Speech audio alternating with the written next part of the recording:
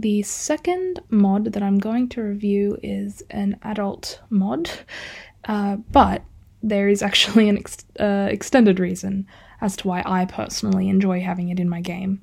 So it's by a wonderful creator called Turbo Driver, that's what they go by online, and they have a Patreon if you're interested in supporting them, but it's called Wicked Whims, and it started off as a sex mod, to be totally upfront about it, but it's actually introduced some really incredible attraction systems as well as a realistic menstrual cycle to the game, which if you're playing The Sims as a lifestyle simulator and you enjoy it being realistic, which now that I say it out loud, why do I enjoy doing that? But I do. It adds a level of believability to it, and I personally really enjoy that in the game.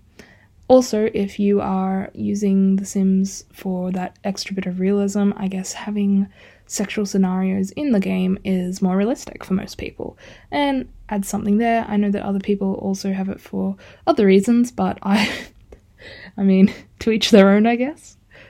But yes, that mod would be my second favourite mod. There's one final one that I'll be discussing in the next part of this episode.